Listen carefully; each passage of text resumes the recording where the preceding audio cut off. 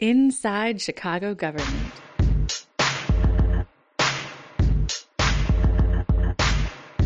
ChiGov.com.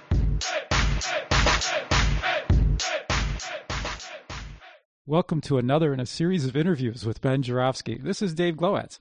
Ben Joravsky writes on government and politics for the Chicago Reader, and he's here with me today at the end of a rather stimulating week for those of us who cover the Chicago government beat, wouldn't you say? Very overstimulating. Yeah. I'm so stimulated, I think I need to go jogging or something. So the boss hog got roasted. Oh, yeah. I barely could pay attention to one of my favorite aldermen, when he was an alderman, the great William Beavers. Yes, he was convicted. Isn't that correct, Senator? He was. And let's see, the schools are burning while the emperor fiddles away on the slopes. Absolutely boneheaded PR moves of all time to send the city in uproar, throw like tens of thousands of lives upside down, parents, teachers, students, principals, and have your factotum make the announcement while you're skiing vacation in Utah is really, at best, insensitive.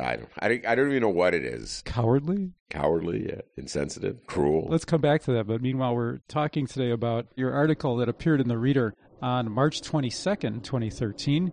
In the print edition, it's titled, Chicago Public Schools Officials Offer a Lesson in Confiscating Books. And online, it's called The Emanuel Administration Kicks Persepolis Out of Class. This article describes how the Chicago Public Schools, or CPS, administration ordered the removal of the autobiographical graphic novel Persepolis from Chicago classrooms and school libraries, an order which it partially walked back days later. This book shows a young woman growing up under oppressive conditions in Iran. When did you read Persepolis? It was several years ago. It was already out in paperback. I want to say it was about 2005. My memory is that my youngest daughter was still in grammar school, and the book had a big impact on my daughters in particular. But you brought it to them or they brought it to you? As is usually the case with books, I heard about it, and I went and bought it for them, thought it might be a good book for them to read. I bought it at a local bookstore, and it was a big hit in the house. Everybody read it except the dog. How old were your daughters? I'm almost positive that at the time, my youngest daughter would have been in about 7th or 8th grade, and she liked it the most. I mean, everybody liked it, but it was just, it's just a great coming-of-age book, and it's a graphic novel. So for our older readers who don't know what a graphic novel is, it's sort of like a grown-up comic book. Really great graphic novels, if I may make a literary observation, distill the essence of a story so that the writing is so concise, the dialogue is so neat and effective and powerful, and then the pictures, the illustrations themselves sort of dramatize. So this book was, again, very popular in the house, and we saw the movie. That was part of my shock that I could not believe. I mean, I shouldn't say I could not believe because anything, I've learned to accept anything to happen in Chicago, but I was really surprised that this book would initiate the sort of response that it did by the Board of Ed, particularly since the Board of Ed had already come to the conclusion that it was appropriate literature for 7th graders. Let me come back to that. You hook your article on how CPS's Persepolis Purge unfolded at Lane Tech High School on the north side. Yes. But Persepolis was actually recommended by CPS to its 7th grade teachers in its 7th grade curriculum map, which I happen to have right here. I got to give you credit, man. I'd like extra credit for reading Yes. Persepolis. So this is what's distributed to 7th grade teachers under what's called the 7th grade CPS Literacy Planning Guide. And the Literacy Planning Guide is this table here that shows for each quarter of the year what sort of analysis students should be making of literature and what the objectives of that analysis are, whether it's to put together an argument that argues for a premise in the book or to simply inform about the book. Those are generally, as I understand it, the two objectives they try to achieve. And then they actually have a list of the books that they would like teachers to use. And I'll just read some of them here very quickly. The House on Mango Street, Bad Boy, Hole in My Life, Monster, Yeah. and Persepolis. Yeah. Many of those books have also passed through my house. So I'm in tune with the Board of Education. Or you read at a 7th grade level, one of the two. Yeah. So that's for 7th grade. What's the youngest age you would let one of your daughters read that book, Persepolis? Persepolis? Yeah. I can't think of an age cutoff. I mean, if they could read, it would be okay. Yeah, I mean, in a lot of ways, it's dealing with difficult issues. It's sort of a painful book in many ways. It's a coming-of-age story, and so all the torment that an adolescent feels, in this case as she grows older, is exacerbated by the horror of the regime in Iran, and then she moves to France, and then her life is turned upside down as she deals with that culture, and then she goes back to Iran. There's a lot going on in that book, and there's a certain level of just sophistication that a kid has to have to understand what's going on and comprehend it. If a kid in 5th grade is able to deal with it, then good for her, good for him. You know, it's sort of like Catcher in the Rye, which was a controversial book 5 billion years ago. I remember reading that when I was in 7th grade. Seems like that's the magical year, and I just thought it was the world's greatest book. My attitude about great books, great literature, novels, poems, whatever, you shouldn't keep them from kids because you're trying to protect the kids from complicated, painful ideas and realities. In fact, you should encourage them to read them when they're ready to read them, when they're able to comprehend them, just get through the language, that kind of thing. What about motion picture restrictions for age? How do you feel about that? It's very subjective. There's some movies I think are so bad, they're so stupid, that it's like a corrosive impact on a person's brain. And actually, there's some books that way too. But I'm not naive. I'm not dumb. I mean, kids get access to this stuff. So instead of saying, you can't watch that, I feel the way I would do it is I go about, well, don't you think that's crap? Or what do you think about that? Or let's have a discussion of this movie. And then chances are, if I think it's crap, a kid I'm talking to may like it a lot, and we'll have a debate and discussion, and maybe I could plant a seed in their head about a different perspective or what have you. I'm just not big on this. You can't watch this. There's stuff that I think I wouldn't want to subject my kids to watching, so I wouldn't show it to them. But, they're going out into a big world, and there's a lot of stuff out there. So I came up with that motion picture thing just off the top of my head. And now as we talk about it, it seems to me that a difference between motion pictures and books is you don't often see child ratings for books. And there might be a trashy book that has gratuitous sex and violence, but it wouldn't appear probably on a recommended reading list for a school, nor would you as a parent bring it into the house. Well, yeah, and the difference is, now we're getting back to a school putting its imprint of approval on a book. In the case of Persepolis, what has happened is that the people who think about these things, the people who design literature curriculum, have read it and absorbed it and have come to the conclusion, as did I, that it's a really important, significant book that 7th graders ought to be reading, particularly really intelligent 7th graders. Any 7th grader, actually, but any good reading 7th graders, if there's such a word. For the Board of Ed, the CPS, to just, on the basis, as I understand it, on one panel or one page of panels of again, these are illustrations, for them to react the way they did, it just undercuts the whole system that they've set up, where experts or people who've spent their life thinking about these things are just undermined when it comes to their decisions. So that's a lot different than what a parent chooses to show with a kid. This is sort of the standard, acceptable book for 7th graders. In fact, the delightful ironies, one of the bloggers, Mike Klonsky, pointed out that it's on the reading list at the University of Chicago Lab School for 7th graders, which is where the mayor's children go. It's on the reading list at schools in the New Trier School District, where the mayor himself went. I would go so far as to say that if you really want to sort of have a well-rounded education coming out of Chicago public schools, you should read this book. I think it's the kind of book that you would want your child to read because it exposes your son or daughter to different cultures and different experiences. It's interesting. There's a reason why the University of Chicago Lab School has it on their curriculum. Let me pose to you the too dumb to be real theory.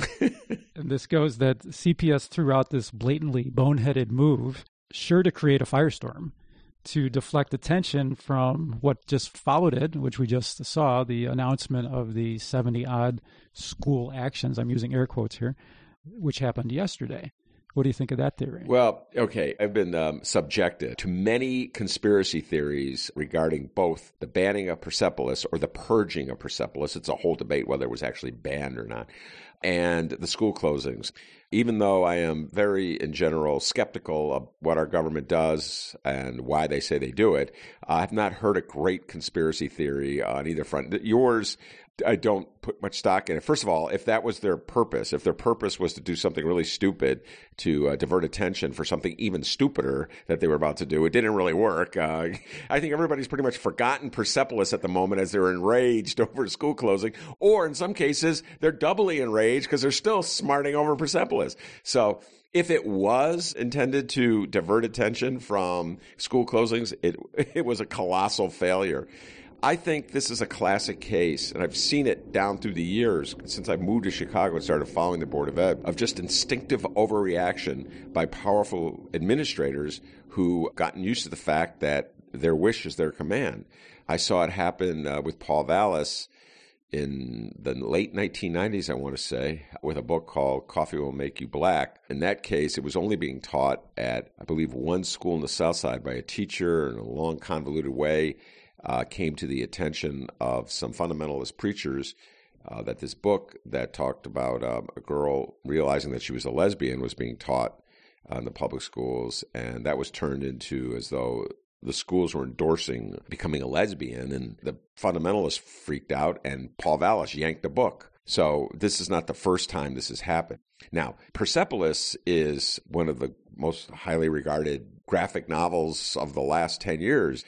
That's what makes it so unthinkable that a city as supposedly civilized as Chicago would just yank it right out of the classroom. So I think this is actually a more dramatic case of overreaction than what Vallis did. The CEO, we don't call her superintendent like we did her predecessor for some reason. The CEO of Chicago Public Schools, Barbara Byrd Bennett, issued a March 15th memo to principals that states, quote, "If your 7th grade teachers have not yet taught this book, please ask them not to do so and to remove any copies from their classrooms," end quote.